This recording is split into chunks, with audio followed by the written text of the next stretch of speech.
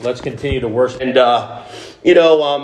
I decided I'm going to live for Jesus, and I'm going to get baptized, and I want everybody to come see me because look at me and look what I'm doing. That's not what Jonathan is doing today. Jonathan is saying, I believe God's covenant promise. I believe that he has worked in my heart. I believe that Jesus is guiding my steps. I believe that the Holy Spirit is moving me. And I am going to obey, and I am going to be baptized. God commands it, but it's not based on his intentions, but it's based on God's promises. So baptism isn't a magic potion. It doesn't do anything to the person inside. I know some faiths believe that, but the evangelical faith, what we believe the scripture teaches, is that baptism is just our obedience to God's promise and to God's command. So we are going to go out and we are going to see John get baptized. And this is also very symbolic of what's happened in his heart. You see, when we go out, and whether you believe in a sprinkling of a baptism or a dipping down or whatever the case is, I'm not concerned about that. What I'm concerned about is that you see that washing of the water is that it's a symbol of cleansing your heart. Now, the Bible says our heart is desperately wicked above all things. Desperately wicked. We are inclined to do evil. That's what the Bible says. I know our culture and our news and our media, everybody's good by nature. And we try to divide things up and put people in groups against each other.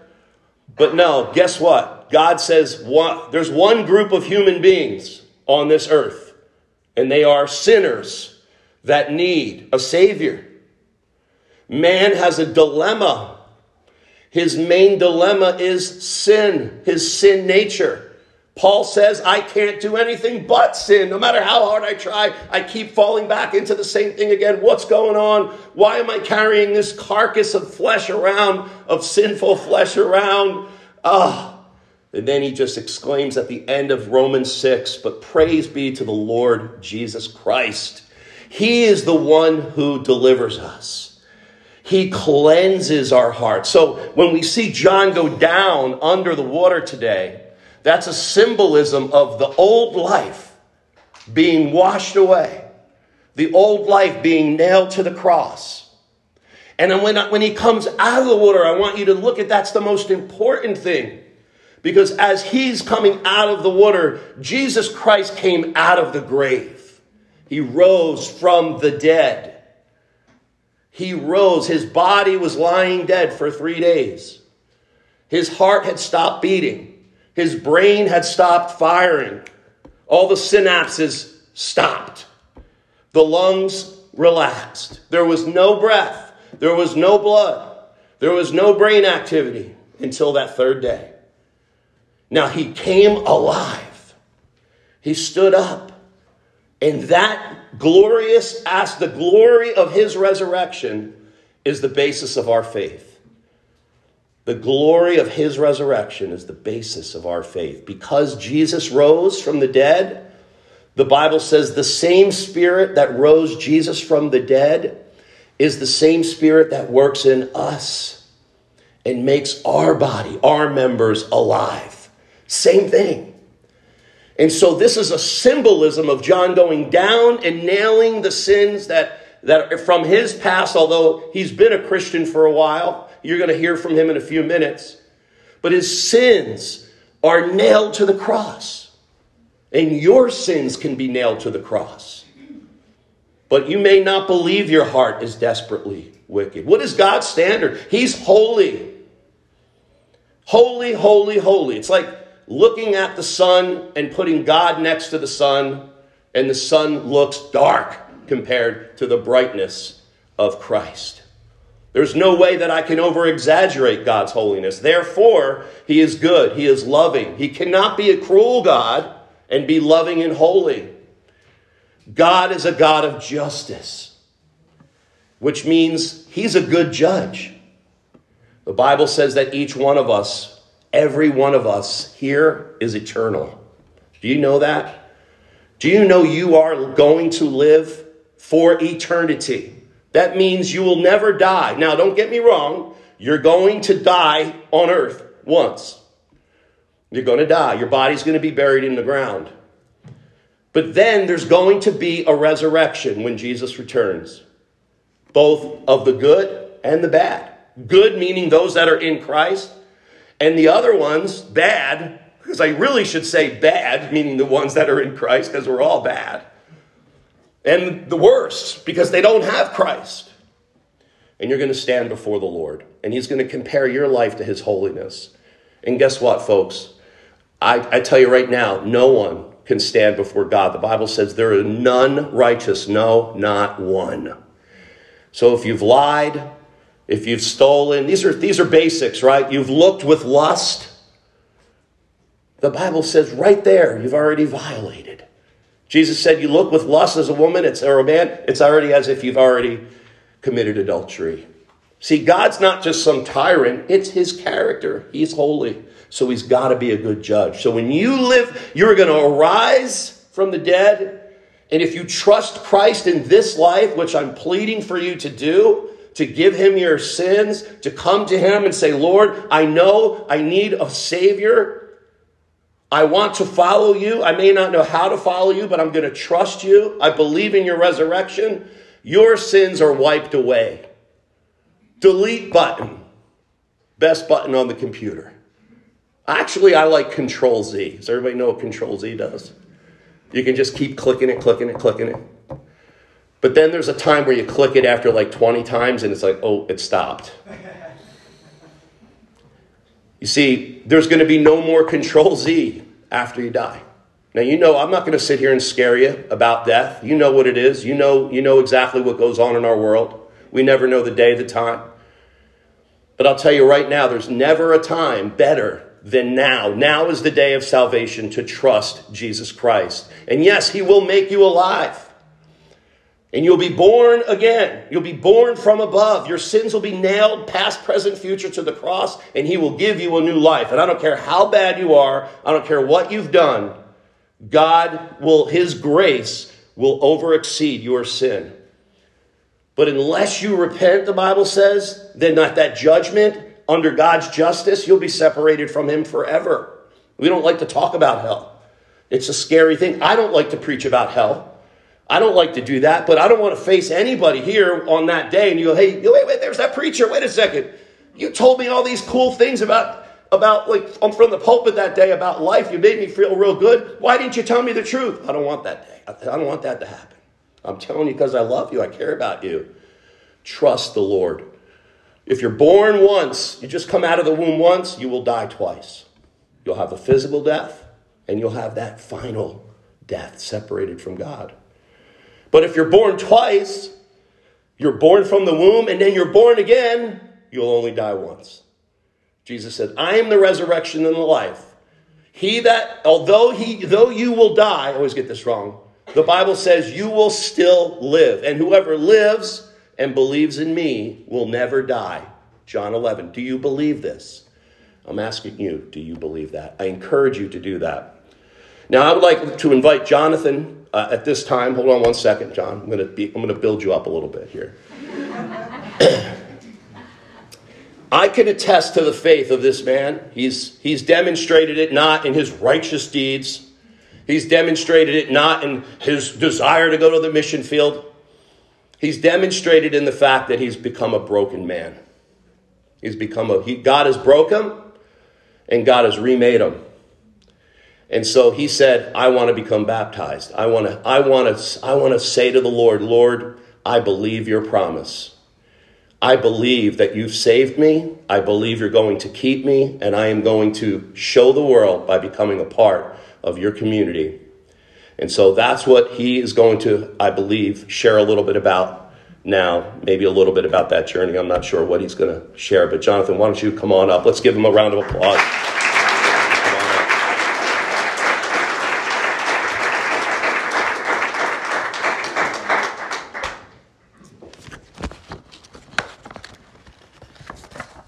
Thank you all for coming. There's a lot of people here. I remembered as I was preparing for this the first time and only other time that I've ever been up here to speak. Years ago, we used to do a Bible instruction class. I graduated at the end of 8th grade, I believe, which was 4 years ago now. And each graduate at the end had to come up and say a part. And my part was to come up and recite the books of the Old Testament. So I remember practicing for weeks and weeks and weeks, all 39 books. I'd recite them to myself. My mom taught me this jingle to get it stuck in my head to the point where I could recite it to you right now if I wanted to. And I get up here, the mic was right here, and I get up, and I'm ready to go. And I'm standing there, and the first book, gone.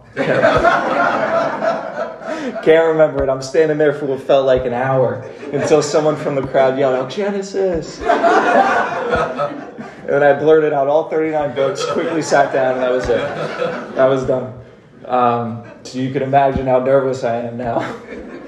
But the message that Pastor Pat just shared, the message of the gospel, Jesus Christ coming to die for our sins and then being raised so that we can be saved, it is really the center of Christianity. It's what makes a Christian, and that's usually the story of a testimony.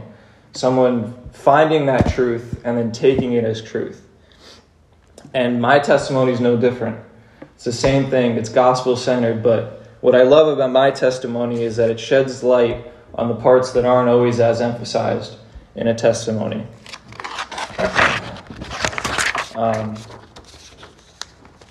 So as some of you know, I grew up going to this church, reading the Bible, praying, learning about God.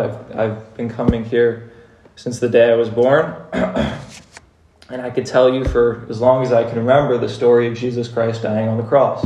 I never didn't know the gospel. I always did. My parents made sure of that. And I thank them for that today. But that's all it really was. It was just words. Right? If you asked me if I believe that was true, I'd say yes. But again, that's it. That's all it was. It didn't really mean much to me. And from my perspective, I had good reason for it not to. I lived a happy life away from God, even through most of my high school career.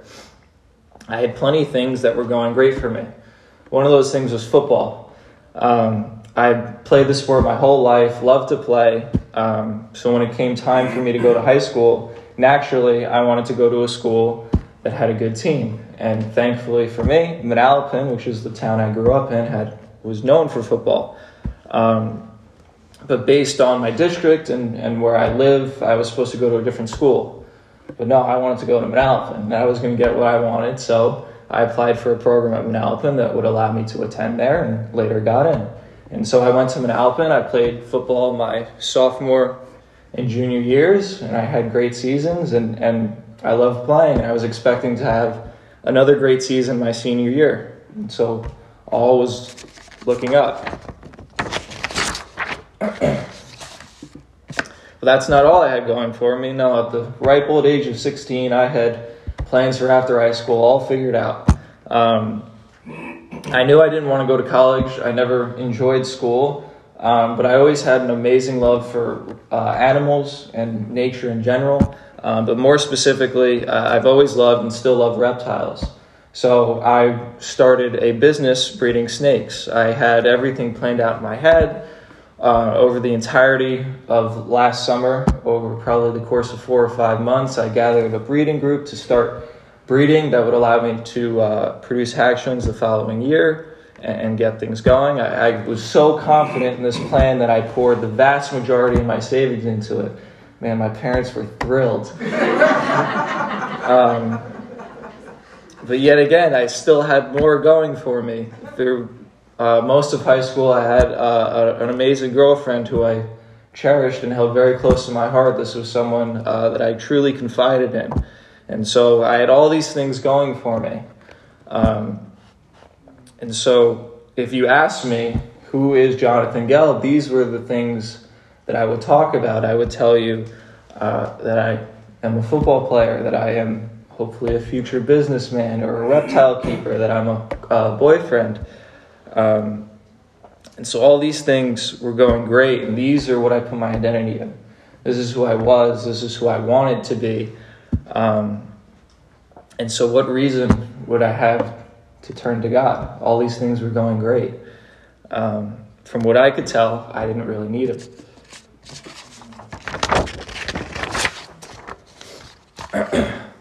So time went on. The summer went well. Things continued to progress. And then the first week of September hit, right before my senior year started. And just like that, within a week, all three of those things, poof, gone. Completely disappeared. I quit football due to some unfortunate circumstances. Me and my girlfriend broke up.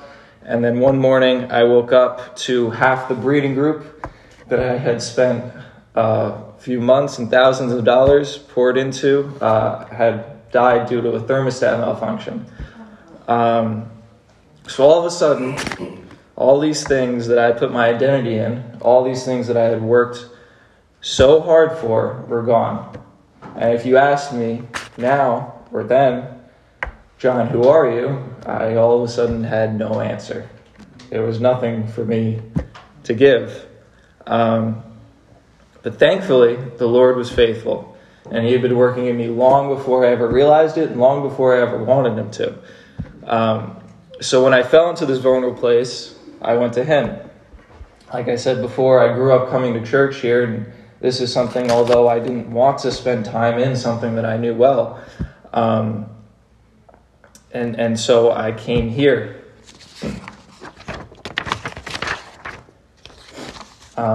But I can remember one moment in particular that stuck out then and sticks out now, that really drew me back here at that low point. I remember my brother 2 years ago, after his sophomore year of college, came home from school. And now me being the younger brother, naturally, I pay very close attention to him. Everything he does, I follow close behind. I look up to him greatly. And so he comes home from school, and now I could tell that's my brother, but something is very, very different. And I could tell it was a good different, and I wanted it, being that little brother. Come to find out, between the last time I had seen him and when he had came home, he had given his life over to the Lord. And so I remembered that in my low point, and I ran to it. Because it really stuck out in my head. And that decision that the Lord graciously allowed me to make was one that really changed my life. I remember I started coming here and meeting with Pastor Pat.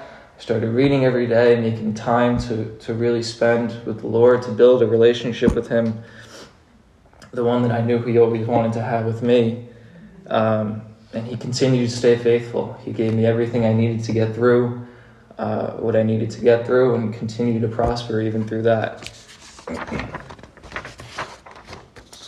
But even after that, there was something that was still missing. There was something I just didn't get. This hole, this still feeling of loss that I couldn't shake, no matter how easy the Lord made it for me to get through what had happened. I still couldn't answer that question, who am I? I still had nothing to give. And that's when I stumbled on the book of Ecclesiastes. This book is the account, or a account, of King Solomon, the wisest man in the world. And this is the account of his walk away from the Lord, his time apart from the Lord, trying to find meaning in life, using his wisdom to seek every avenue to try and find that meaning without the Lord. And I have the book here in front of me, and he wrote a whole book on what he found, but from what I've read, it can really be summed up in just about one verse. So let me read it to you here. It opens up by saying, the words of the teacher, son of David, king of Jerusalem. And then Solomon's opening words here are meaningless, says the teacher. Utterly meaningless. Everything is meaningless. Now, those are some pretty grim words, but those few lines really changed the way I looked at life with God and without him. Because this book showed me that life itself is utterly meaningless, as he said, without Christ. And the reason for that is one simple thing: whether it happens on a regular September week or 200 years after you die, everything that you work for in life, except for what you do in Christ, eventually goes. I love the saying, you never see a U-Haul behind a hearse. You can't take any of this with you, unfortunately. There's nothing physical that goes with you. But Christ did something amazing when he went up on that cross and died for us. Not only did he die for our sins so that we can have eternal salvation, but he also gave us a place for eternal purpose.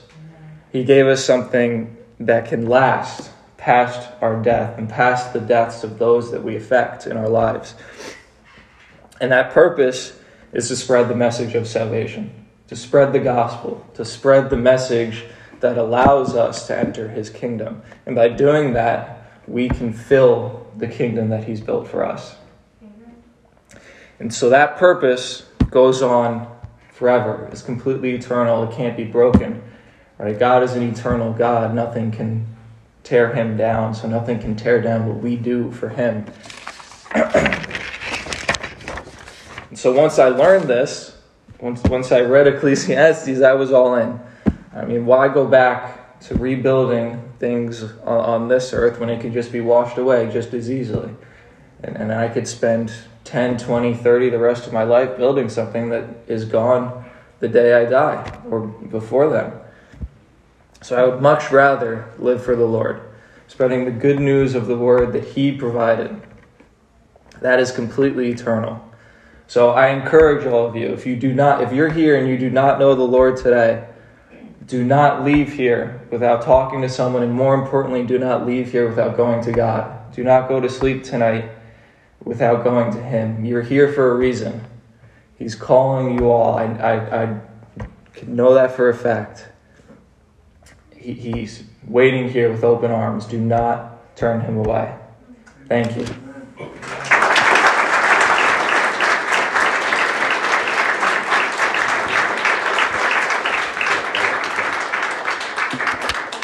All right, before we head outside, I'd like to just issue you a challenge. First of all, if you have questions about God, about anything that was said here today, don't leave without talking to someone. I would love to speak with you, any of our elders, any of the people here from our church, or you can email us, text, whatever. The second thing is I challenge you to read the Bible for yourself.